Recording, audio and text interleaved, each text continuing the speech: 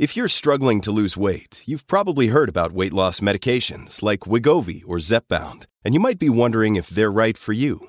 Meet PlushCare, a leading telehealth provider with doctors who are there for you day and night to partner with you in your weight loss journey. If you qualify, they can safely prescribe you medication from the comfort of your own home. To get started, visit plushcare.com/weightloss. That's plushcare.com/weightloss. plushcare.com/weightloss.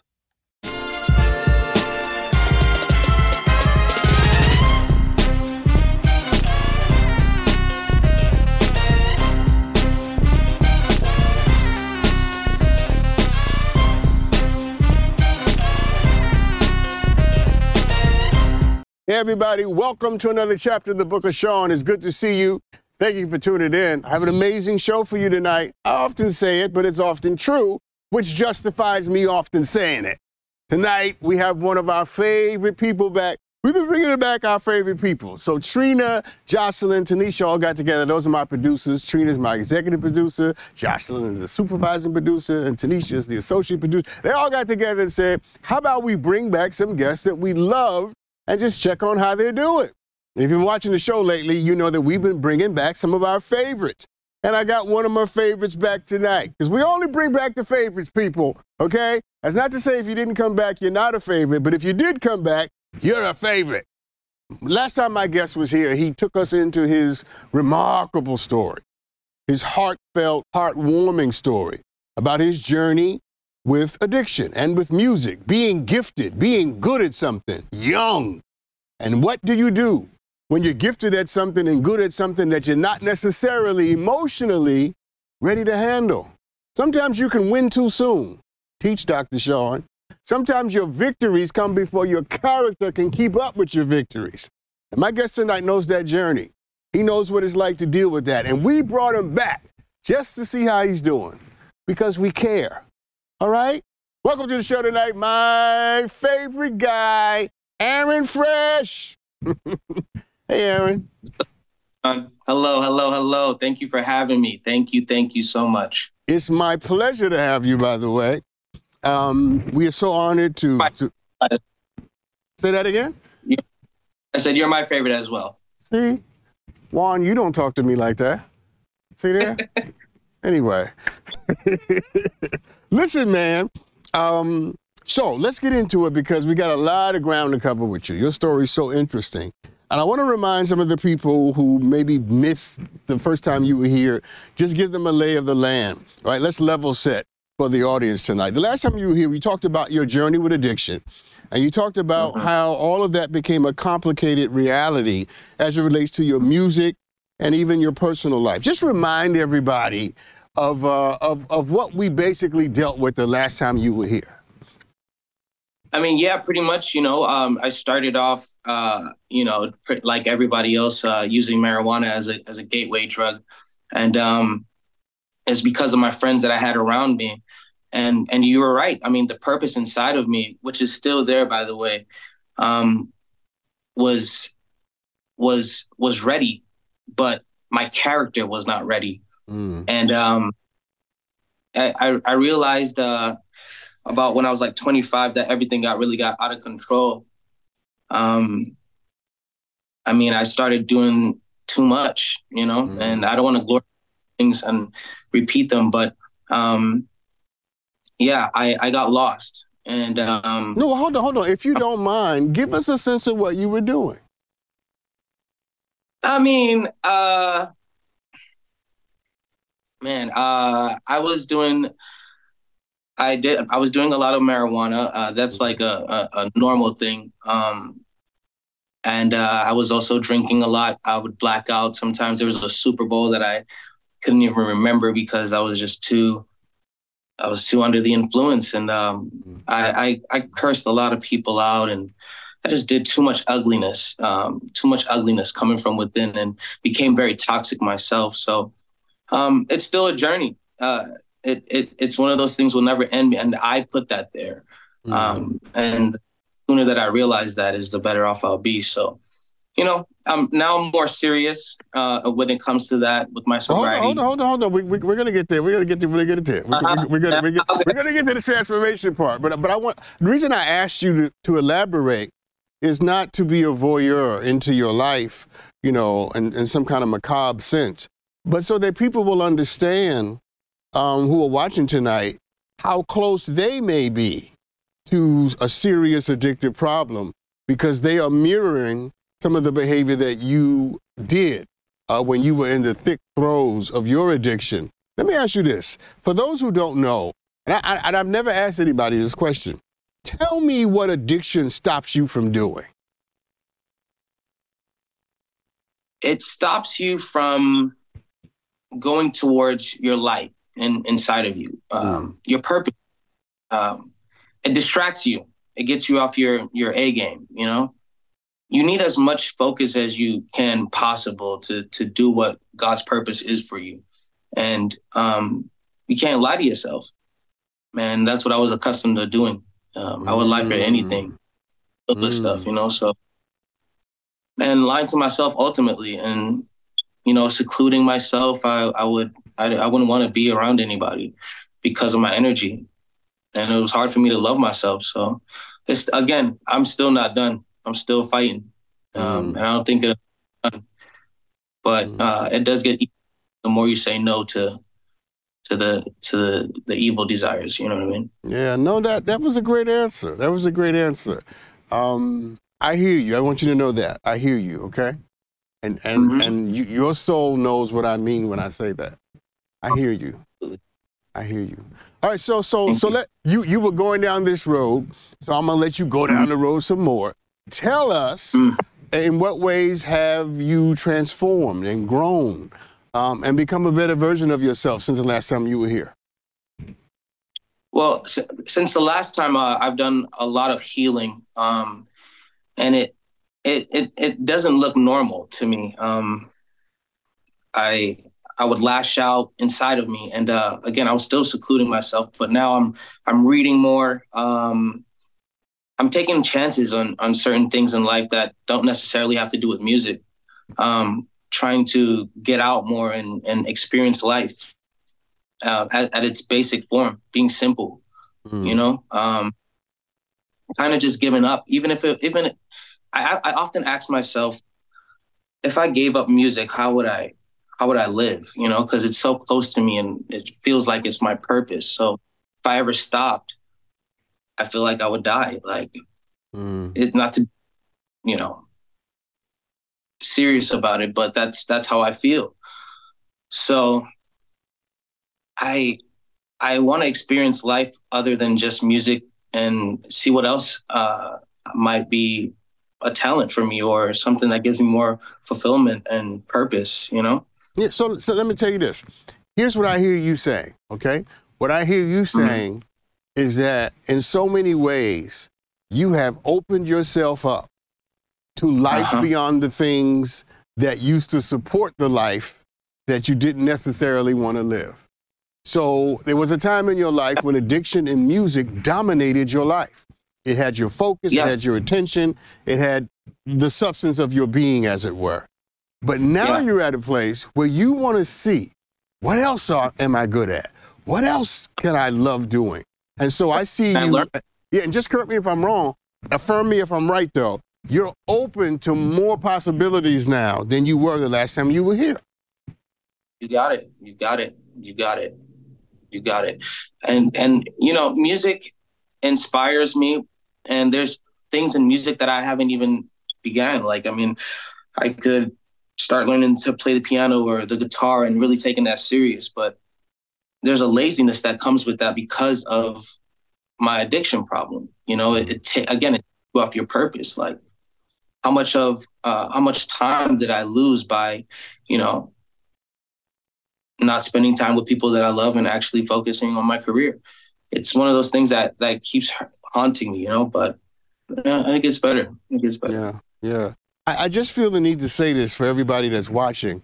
We're all addicted to something, just so we're clear, okay? Ours may not be marijuana or drugs or alcohol. For me, it's carbohydrates, okay?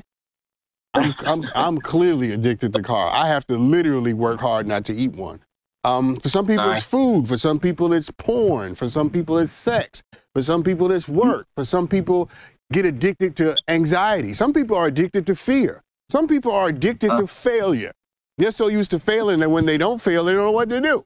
They totally go through withdrawal. So this is why I bring people on who have this journey so that all of us can assess the level of our own addictions and where we are in our own recoveries and where we are in our own journeys. And let me just say this just to be clear, Aaron, I'm coming back to you in a second, is that don't ever think that the road, to sobriety or to being better is a straight line. It never is. You're going to have moments where you're up and down, and that's just how it goes. Aaron, let me ask you this.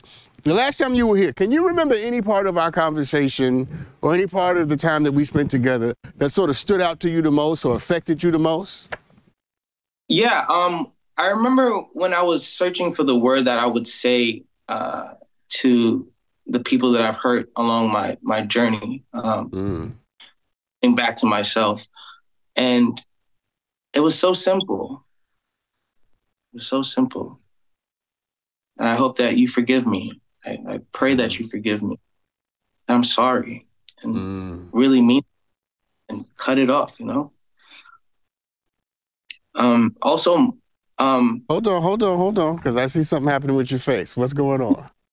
No. I wanted to just elaborate a little bit more on. No. I mean, we're supposed to be just catching up, but I still got to do my job. You felt something. No. What did you just feel? I did feel something. The fear of moving on from things that you loved and, people that you loved in your past life. Because, honestly, I feel like I've ruined a lot of relationships where I can't come back. I've burned a lot of bridges. And I really, really wish that I could just take it all back. Hold on, Aaron, because that's what I saw in your face. What I saw in your face is just saying those words again seemed to bring back to you some of the regret and some of the emotion that we encountered the last time. Yes. Yeah. It hurts. It hurts, but I use that as fuel for my purpose. And I don't know if that's healthy. Well, it can be. And I'm glad you said that because it gives me an opportunity to do some of what I love to do, which is to teach. And regret is not always a bad thing. Sometimes life will give us regret so that the bitterness of it, so that the sourness of it becomes a way for us to warn ourselves not to practice the kind of behavior and thinking that created the regret in the first place. People who have no regrets can be dangerous because they don't have any guardrails. Regret works in two ways. The first way is it can drag you down to the bottom, or it can provide a guardrail, a boundary, and say to you, if you do this, you're going to have to deal with that. And so regret, as you just said, Aaron, regret can be something that inspires you to constantly, every day, find the best version of yourself. So I'm actually glad that you use it in that. How did you learn how to do that? How did you learn how to use regret to inspire you and not make you sad? When I didn't have any other choice. I know that's right. Listen, I almost threw my shoe. Keep going. Didn't have any other choice. I was doing things that I would beg for attention by trying to do things to hurt myself in a sense. And I was like, this is not me. It's just not me. So whatever was attached to me, whatever those thoughts were, I just keep trying to remove it. And, it's only with God's help that could happen. So, yeah. No, I love how you started because some people are incapable of change until they hit the bottom. You have to hit rock bottom. And let me say this real quick, because a lot of people think that the way we help people is to protect them from hitting the bottom. When the truth of the matter is, protecting people from the bottom may be how you ruin people and prolong their pain. Sometimes you got to let people hit that bottom so that they can eventually come to what you just said, which is when I couldn't do anything else, I realized that I had to use what I'd gone through as the means by which to inspire me. And so for everybody watching, protecting people from the pain may not be protecting them from anything ultimately. Aaron, let me ask you this, because I don't know if we talked about this the last time, but I at least want to give an opportunity for you to talk about it this time. Who are some of the people, because we've talked about the people that you burn bridges with, but who are some of the people who have loved you through this journey and they have been faithful, maybe not always approving, but they have been there to the best of their ability? I can only say my mother. Everybody else looks at me as though I'm incapable, or or at least that's what I'm telling myself, like, because I don't really talk to a lot of people, even my own family. It's hard sometimes to like share my story with them, because that turns into a whole nother story. But yeah, I share with them because it's foolish. So they expect better out of me, and I expect better out of myself as well. Yeah. Listen, God bless our mothers, and God bless your mother for having the kind of staying power and steadfastness. Paul says in 1 Corinthians that love is patient, and love is kind. And the patience of love, and we'll take this break, but the patience of love is that love is willing to wait for what it wants. It'll wait on you. And when people love you, they will wait. Not everybody, and not everybody's supposed to wait. But the ones who are there for you, not for a season, but for a lifetime, they'll wait. That's what love does. Anyway, I got more questions for Aaron. I want to ask him about something he just said, by the way, what he tells himself, because I heard something, and I'm going to fix it right after this. We'll be right back. Welcome back, everybody. So we're bringing back, and we've brought back today, one of our favorite guests whose story inspired us all, made us all think, made us all feel. The last time Aaron was here, it was an emotional time. And every time Aaron comes, we get emotional because, we just root for him. Anyway, Aaron, let me ask you this. You said something right before we took that break that made my spidey senses tingle. I was like, I'm not here to do therapy tonight, but I might have to do a little bit. You said one of the things you tell yourself with respect to relationships and family members is that people think that you're not capable. People think that you're not fill in the blank. And I'm wondering, why do you tell yourself that? Because at the very least, let them tell you. Don't you say it. Why is that the case? I'm really hard on myself. So whenever I do fall, I feel like I'm just really disappointed in myself. Okay, stop.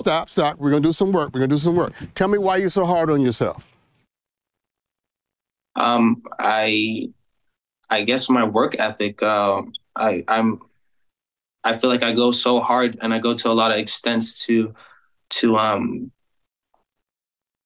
give my heart to people through my music and through my purpose. And I guess I'm so all in when it comes to that when it comes to myself, it's like, why am I not doing the same? Why don't I, give my all? Why don't I love myself fully? There it is. Exactly. There it is. Because that's where I was going. Because you love your music more than you love yourself. That is crazy what you talking about. Wow.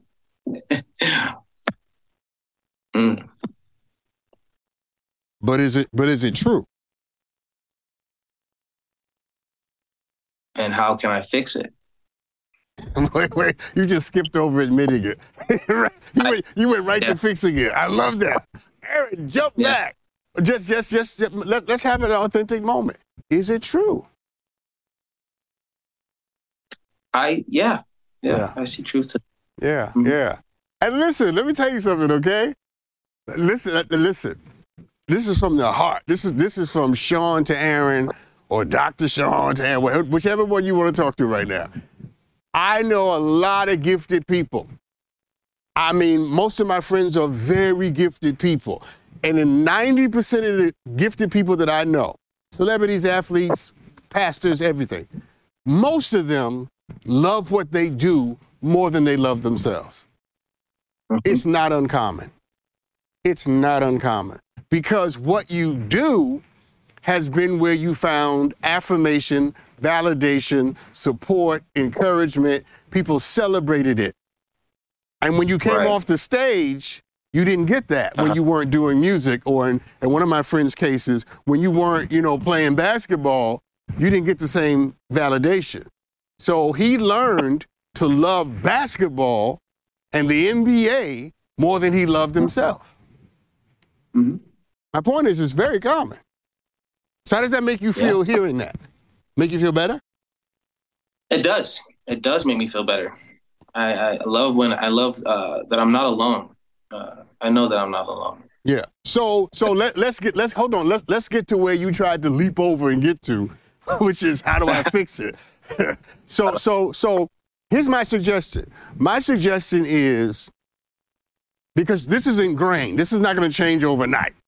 My suggestion is, every time you find yourself being hard on yourself, that you learn how to tell yourself that without you, the music isn't possible. Okay, I like that. I got one more. If you destroy yourself by your own hand or with your own tongue, the music isn't possible. I got one more. You ready? If you starve yourself, if you starve yourself of validation, affirmation, and kindness, if you starve yourself of that, guess what?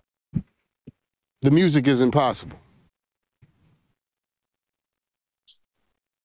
Because the music doesn't exist on its own.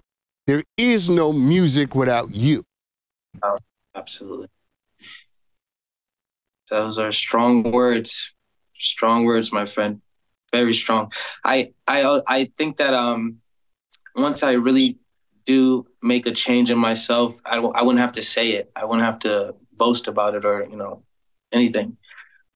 That's where I'm trying to live at, in that home, in that quiet place inside myself, and just heal, be at peace.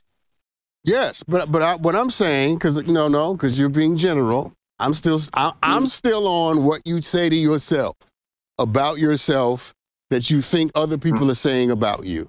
I'm stuck there. I haven't moved from that. And I haven't moved from that because, hold on. I haven't moved from that because that's where most people struggle. We don't mostly struggle from what other people say to us. We struggle from what we say to ourselves that we think other people are saying about us. And what I'm saying to you is caring for yourself, loving yourself, building yourself, telling yourself. Nobody, first of all, I'm going to speak in your voice for a second, all right? We're going to role play. I'm going to be you, you be me. Okay, you're Dr. Sean, I'm Aaron. This is what I'm saying to myself after this show is over. I may fail, I may drop the ball, but can't nobody fail like me, and can't nobody succeed like me. When I mess it up, I mess it up.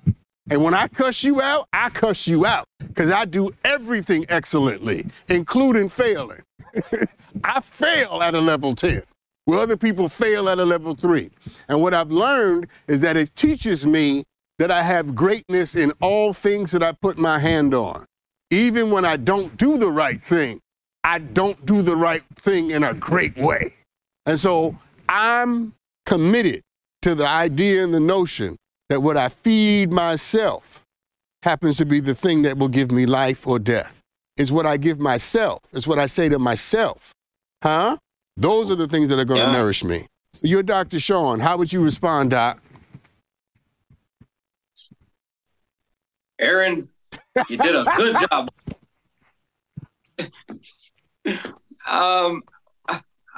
I honestly can't switch roles with you, because you come from you do that. You only do Dr. Sean the way you do it, at a great, in a great way.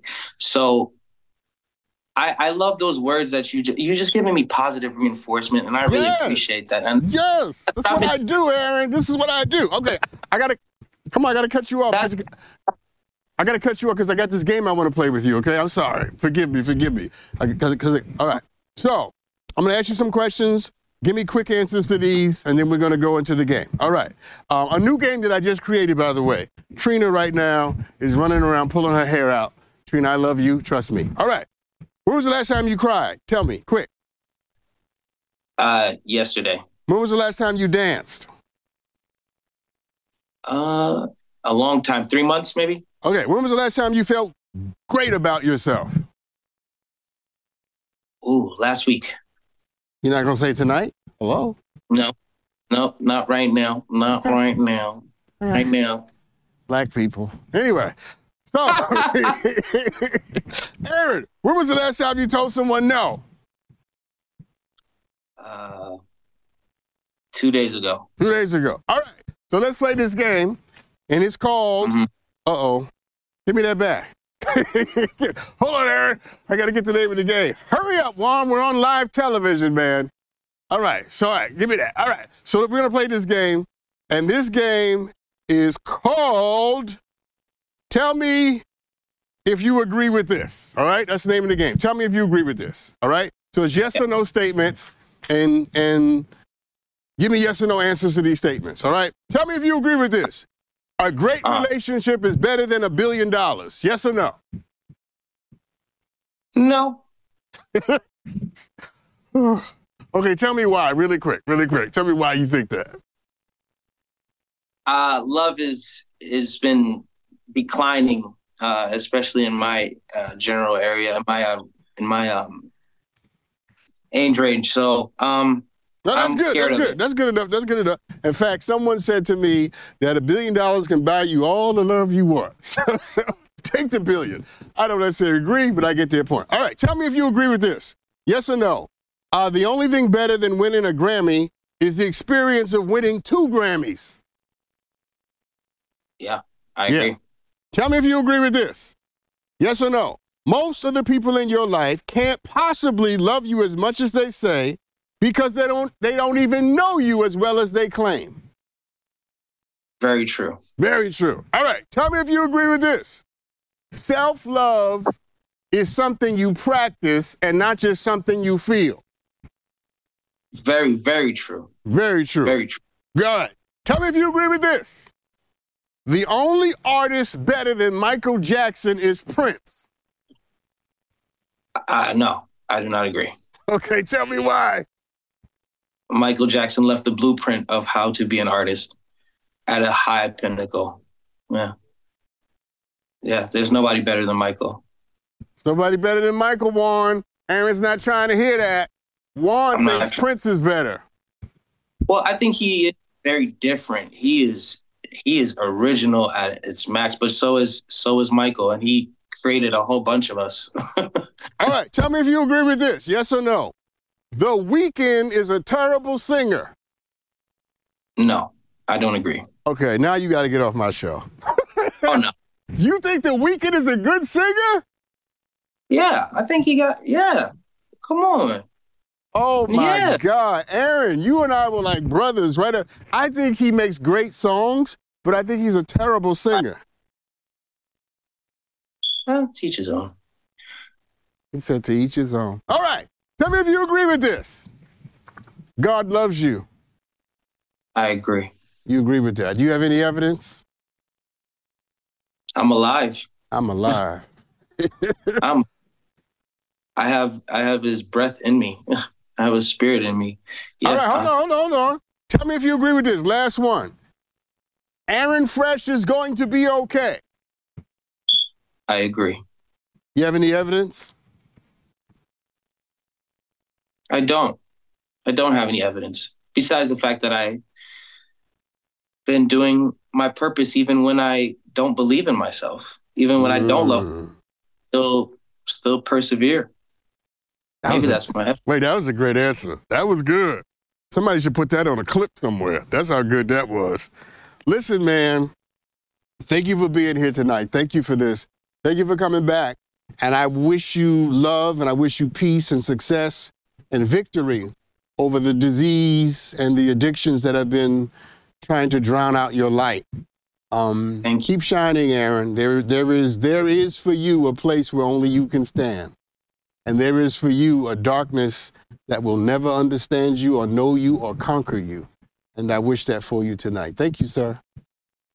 Amen. Thank you so much. Thank you. Yeah. Listen, everybody, I learned some things from Aaron that I want to talk about, some great things that I want to talk about when we come back. I don't care what he says. The Weeknd is not a good singer, okay? Aaron, no. We'll talk about that, too, right after this break. Probably less.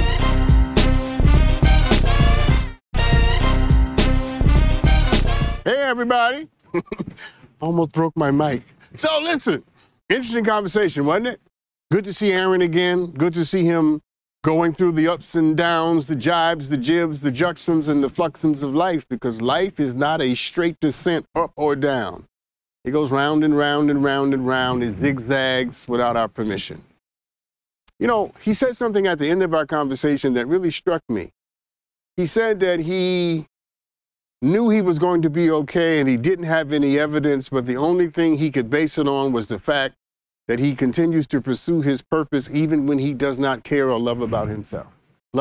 I found that to be an interesting and fascinating answer, because in a lot of ways, regrettably, sometimes the only evidence that you have that you should be doing something or that you're heading in the right direction is that you continue to do it or head in that direction when you don't feel good about yourself. You see, when you're able to do something and you don't always feel great about you, even as you do it, it's probably an indication that that's the thing that you should be doing, because you're doing it without any immediate gratification or no rewards assigned to it at all. You see, music has been an up and down situation for Aaron. It's been the thing that he's loved the most. It's also been the thing, if you remember the first time he was here, the thing that's facilitated his greatest hurt and his greatest pain. Because music is how he ended up descending into the throes of the thing that tried to take his life, his future, his joy. It's hard to have something that complicated in your life be such a central piece and part of your life. But what I learned from him tonight is that no matter how good you are at something, how great you feel while you're doing something, there is more to life than what you have been able to figure out thus far. Don't you ever get so comfortable in doing something or whatever it is with something, manifesting something, that you think that this is it. God has more for you. There's more for you to discover about yourself and about your life. So in as much as you master something, be open and prepared to master something else. Because what you're doing right now may just be preparation.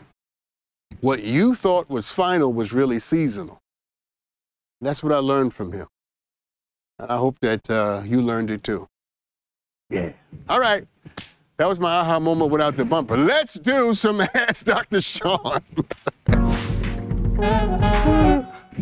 I forgot about the bumper, all right?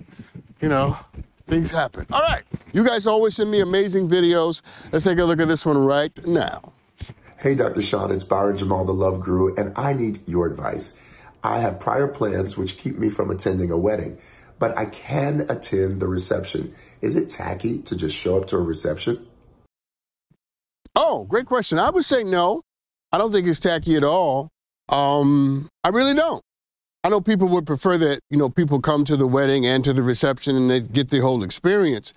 But I think the truth of the matter is the bride and the groom probably won't even know you weren't at the wedding. They're too busy getting married. They're too busy saying, do you take this woman to be your wife, to have it, to hold, the love of the church, cherish, richer for poor, sickness and in health for as long as you both shall live? I do. I mean, they're giving eternal vows. They're way too preoccupied with each other to notice who's sitting in the 15th row on the left hand on the bride's side. They don't know. They won't even know that you're there. Okay? So, you know, I would say go to the reception. Make sure you bring a great gift. Okay? Don't go to that reception without a gift, because that's out of order. Bring a gift. And if you're like me, I don't like to go shopping for myself, let alone other people. Bring an envelope. Put some dollars in an envelope. You know what I'm saying? And then you put it in the thing. What's the thing the wife carries around? The big bag. Does it have a name? I don't know. The bag. To put money at the wedding bag. And then put the money in there and then celebrate and dance and eat and drink and have a good time. You know, I don't think you need to make it a big deal. Don't make your presence at their wedding an issue because they're not there for you. You're there for them, okay? So don't draw attention to it. Don't make it such a big deal beforehand, all right? Unless you have some responsibility in the wedding, well, then you kind of have to let them know. But if you're just attending, listen, go to your event, come to the reception, you know, and if anybody asks you something, then you just say, hey, before, you know, you guys were even getting married, I had this event that I had to go to, and so I went, but I came to celebrate with you. And then they'll be looking like, oh, you didn't come to the wedding. And that's when you pull out the envelope and you say to them, this is going to bless you and make you forget that I wasn't at your ceremony. I'm trying to tell you, money will make people forget, Juan. Yes, it will. Listen, everybody, when we come back, we're going to do some more Ask Dr. Sean, okay? I love answering these questions, and I appreciate all of you sending them to us. I don't have time to read this one. I'm going to read it on the other side of the break, and we'll deal with it there right after this.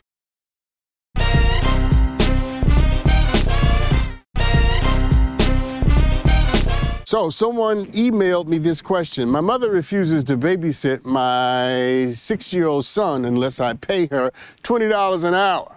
Is she being ridiculous or am I being unreasonable? Okay.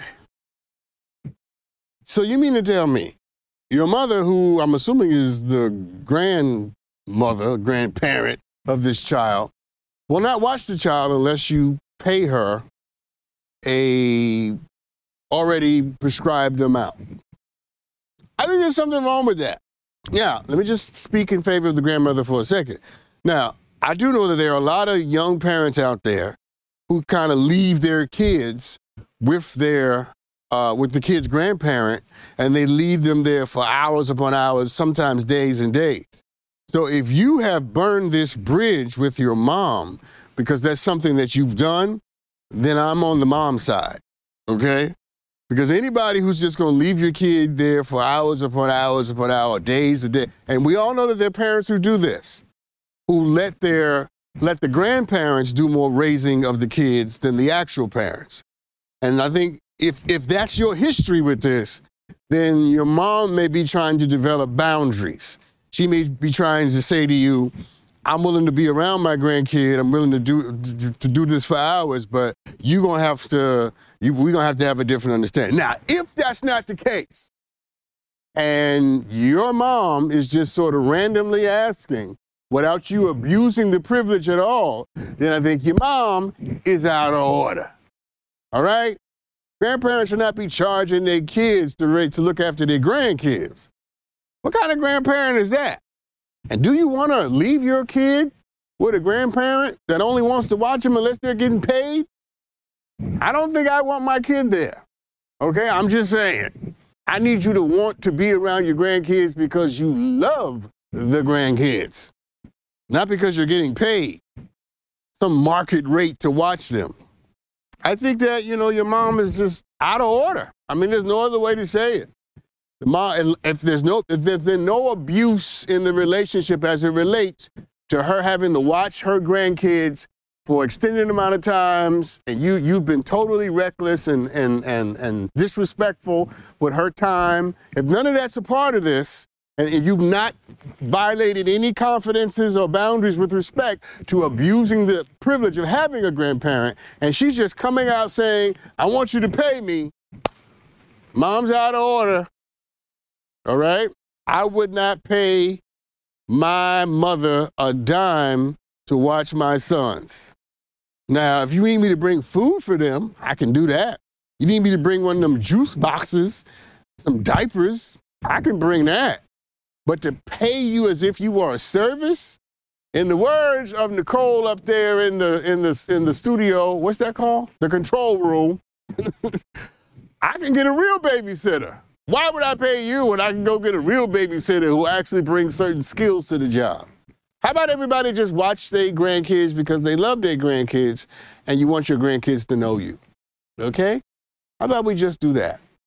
Everybody's always asking for money, as if money will do everything. Let me tell you what it won't do. It won't make your grandkid love you when you get old and keep them from putting you in a home. Okay, take a look at this video. Go ahead. Hey, Dr. Sean. I have an interview coming up, and I'm wondering if it's a good idea to negotiate the salary that's offered or take it and work my way up. What are some tips to make sure that I don't lose the job opportunity by asking for too much, but still knowing my worth?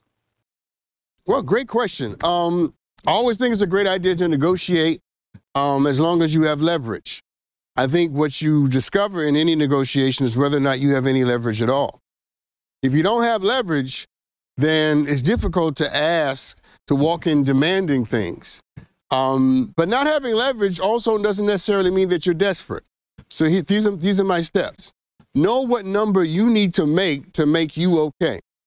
What's the number that's going to allow you to live your life, not allow you to go to Saint-Tropez every weekend or to the Bahamas once a month. The number that you need to make that's going to make you comfortable, have your bills paid, and still be able to have a lifestyle that's, that you want and that you deserve. Whatever that number is, you walk in the room with that number. But you also have to have a sense of what do other people in the industry that you're getting into who have the position similar to you, what are they making? And that'll give you a sense of what the market is.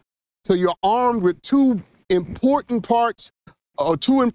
pieces of information, rather. You know what the market is saying and paying, and you know what you need. So when you go on an interview, one of the first things you say is, okay, now that we talked about what I like, what I don't like, what I'm good at, what school I went to, blah, blah, blah, blah, blah. Here's what you asked them. And what are you compensating this position at? What rate of compensation have you set aside and provided to show your investment and your commitment to this position? And you sit back and wait for the answer. And if that answer is below what the market is doing, and it's below what your number is, then you have no choice to negotiate. And the first thing you say is, listen, this really isn't about what I want. Let me tell you what the market is doing. And what you've given me is significantly or slightly beneath what other people are doing. Okay?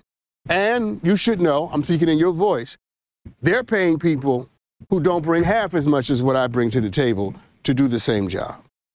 So I always think it's important for you to negotiate. I never think you should just take something because somebody offers it to you. Unless you're completely desperate and you need a job. You hear me? Or if you're at a place where you just need a job because you need to not be homeless and you need to put some chicken in your stomach, okay? Then, you might have to go in and say, okay, I'll take it. And there's no shame in that. I've been there. We've all been there. You know what I'm saying? Some of us may be there again. The reality is you do whatever the truth dictates. If you're not desperate, then you negotiate. If you're absolutely desperate, you negotiate a little bit. But you stay within reason and understand that you don't want to negotiate your way out of a job. That makes sense? I think it did. Yeah. Do we have another question? There we go. Someone DM me a question. My son's father is only active in his life when we are on good terms. Whenever we have a disagreement, he disappears for weeks at a time, ignoring our son and abandoning his duties as a father. Is it wrong with me to want to cut ties with him for good? All right, real quick, before I take this break. I understand that you and your son's father are not getting along. I understand right now he's not being very responsible or adult with respect to his son, but I never would advise anybody to allow a son to cut ties with his father. I think you and him can cut ties, but to whatever degree that he wants to be in his son's life, I think you should allow that to happen. I also think you should have a conversation with your son and let your son know, I'm not standing in the way of you having a relationship with your father. This is what your father is choosing to do, and these are the reasons I perceive he's choosing to do it. But you can access, call, talk to your father, whatever you want to, and he can do the same for you. And at some point, you need to ask your father why it is he chooses to be in and out of your life. I never think it's a good idea for two parents who are not getting along to make their relationship take precedent over the ones that they should be having with their children. The kids come first. If you two can't get along, that's grown folks' business. Don't make the kids suffer because two grown folks can't be grown enough to act grown when it's time to be grown. Okay? That's my thoughts about that. Been there. I was a good parent, though.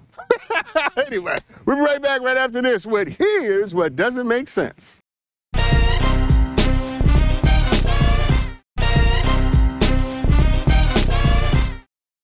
Welcome back, everybody. Let's do a little bit of Here's What Doesn't Make Sense.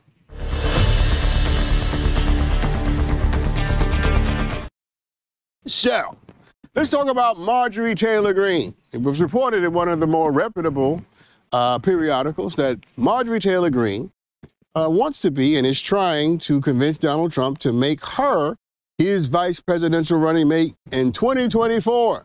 The article said that Marjorie Taylor Greene believes that she can bridge the divide between the party's hardliners and the more establishment wing of the Republican Party. And the way I see it is that Marjorie Taylor Greene has at least three problems with this notion. There are at least three problems with what Marjorie Taylor Greene wants to do. Number one, write this down, people. Donald Trump is a narcissist, and he's not choosing anybody who's going to draw any of the attention away from him. If you think Donald Trump is going to choose somebody who's going to take some of his attention, you are absolutely out of your mind. There's a reason he chose Mike Pence, people, because Mike Pence is essentially a Christian mannequin in a suit. Mike Pence didn't say nothing, he didn't think nothing, and he didn't do nothing. And Donald Trump loved him for it. Marjorie Taylor Greene, you ain't gonna be the vice presidential running mate for Donald Trump because he's a narcissist. Number two, Marjorie, here's why you won't get picked. You won't get picked because Donald Trump really doesn't want to be president again. Now, I haven't talked to him, and we've never had a conversation, and I haven't talked to anybody in his policy shop, but I know what I see when I'm looking at something. I think if you ask Donald Trump what's the worst job he ever had, he would say being president of the United States. I think Donald Trump was absolutely miserable most days while he was president of this country. I think he had a much better time sitting up in his office on Fifth Avenue in Manhattan in New York City. Donald Trump didn't like being president, and he's only running now with half his heart. You've seen his campaign thus far. Is he really campaigning? When you listen to him speak, do you really hear his heart being into it? He's not into this. His ego has convinced him to do something that his heart really doesn't want to do. And he sounds like it. Donald Trump probably thought to himself, being president is so bad and so terrible. You got people looking over your shoulder. You got all these laws, all these rules you got to follow. Marjorie, you want to hook up with a guy who I don't think really wants to be president. But it's the third reason, Marjorie, why your idea is a bad idea. Nobody takes you seriously, ma'am. People think that you're a joke. And not just a joke. How about this? A lot of people think you're a bigot. No, not allegedly. No, a bigot. Because you speak at the rallies of bigots. You go to bigoted rallies and give speeches and affirm the people that plan them, which in most cases would make you a bigot. And if you think that Democrats or independents or level-headed Republicans are going to vote for you, then you got another thing coming, Marjorie. Okay? I just want you to understand something. I got a fourth reason. You come across as being pretty unintelligent. You come across like you haven't read a book in a long time. Marjorie, you ain't gonna be vice president, okay? It's not gonna happen. And just to be clear, Donald Trump ain't gonna be president either. The fifth reason. Let me move on. Let's talk about the Dad Caucus. So, I'm sure you've heard of the Congressional Black Caucus, and I'm sure you've heard of the Hispanic Latino Caucus and the LGBTQ Caucus. Well, there's a new caucus. There's even a women's caucus. But there's a new caucus in D.C. called the Dad Caucus. A news conference was held on Capitol Hill, and a number of congressmen got together, congressional leaders got together with advocacy groups and nonprofits, and introduced the Dad Caucus. Yes, Now, I'm assuming that the goal of the Dad Caucus is to have men advocate and support for policies that empower families and benefit families in a very particular way. And the benefit of having men do it, having dads do it, is that there are a lot of people in this country who don't listen to women. They don't respect their opinions and their views, so having men advocate for policies that support families will probably make those policies more palatable to other men. I'm told that the new caucus will support the expansion of the child tax credit, improve access to health care, paid family leave, and all of these are things that I absolutely support. I absolutely support all of these policies. But I have to admit I have a little problem with the Dad Caucus, okay? Not, an inherently ontological problem, but I got a little problem with the Dad Caucus. And I showed up to tell you why. So when it comes to men and being dads and all of that, I don't think men need a special caucus in the Congress. I got receipts. How about most of the Congress happens to already be made up of men? And in fact, in the history of this country, most of the elected officials have also been men. I just should say, for clarity purposes and sake, they've been white men. So I don't see why we need a special Dad Caucus for people who have always been there, who are there now, and who are fully capable of advocating for the policies that they believe and want to see come to fruition. Having a Dad Caucus is not a bad thing, but it seems a little cumbersome to me. And I'll tell you why. The Congressional Black Caucus, the Hispanic Caucus, the LGBTQ Caucus, and the Women's Caucus were all special groups created in the Congress to give voice to people who were marginalized, who come from marginalized communities and marginalized places. So you have a Congressional Black Caucus because black folks have been marginalized. Hispanic Caucus for the same reason. Show me when in the history of this country where men have been marginalized. A lot of white guys think they're being marginalized now, but they're not. I don't think we need a Dad's Caucus because if most of the men in Congress are fathers and most of the people in Congress are men, then why do we need a special group? How about men just open their mouths and advocate for families the way women do? How about that? Anyway, this has been fun, people. Wasn't it good to see Aaron again? It was great to see him, and it was also great to see you. Thank you for tuning in. Yes, yes, yes, yes, yes. Remember what we learned tonight. Love yourself, okay? Don't just love what you do, love who you are. Because if you lose yourself, you ain't gonna be able to do it. Y'all be good to each other. I love you.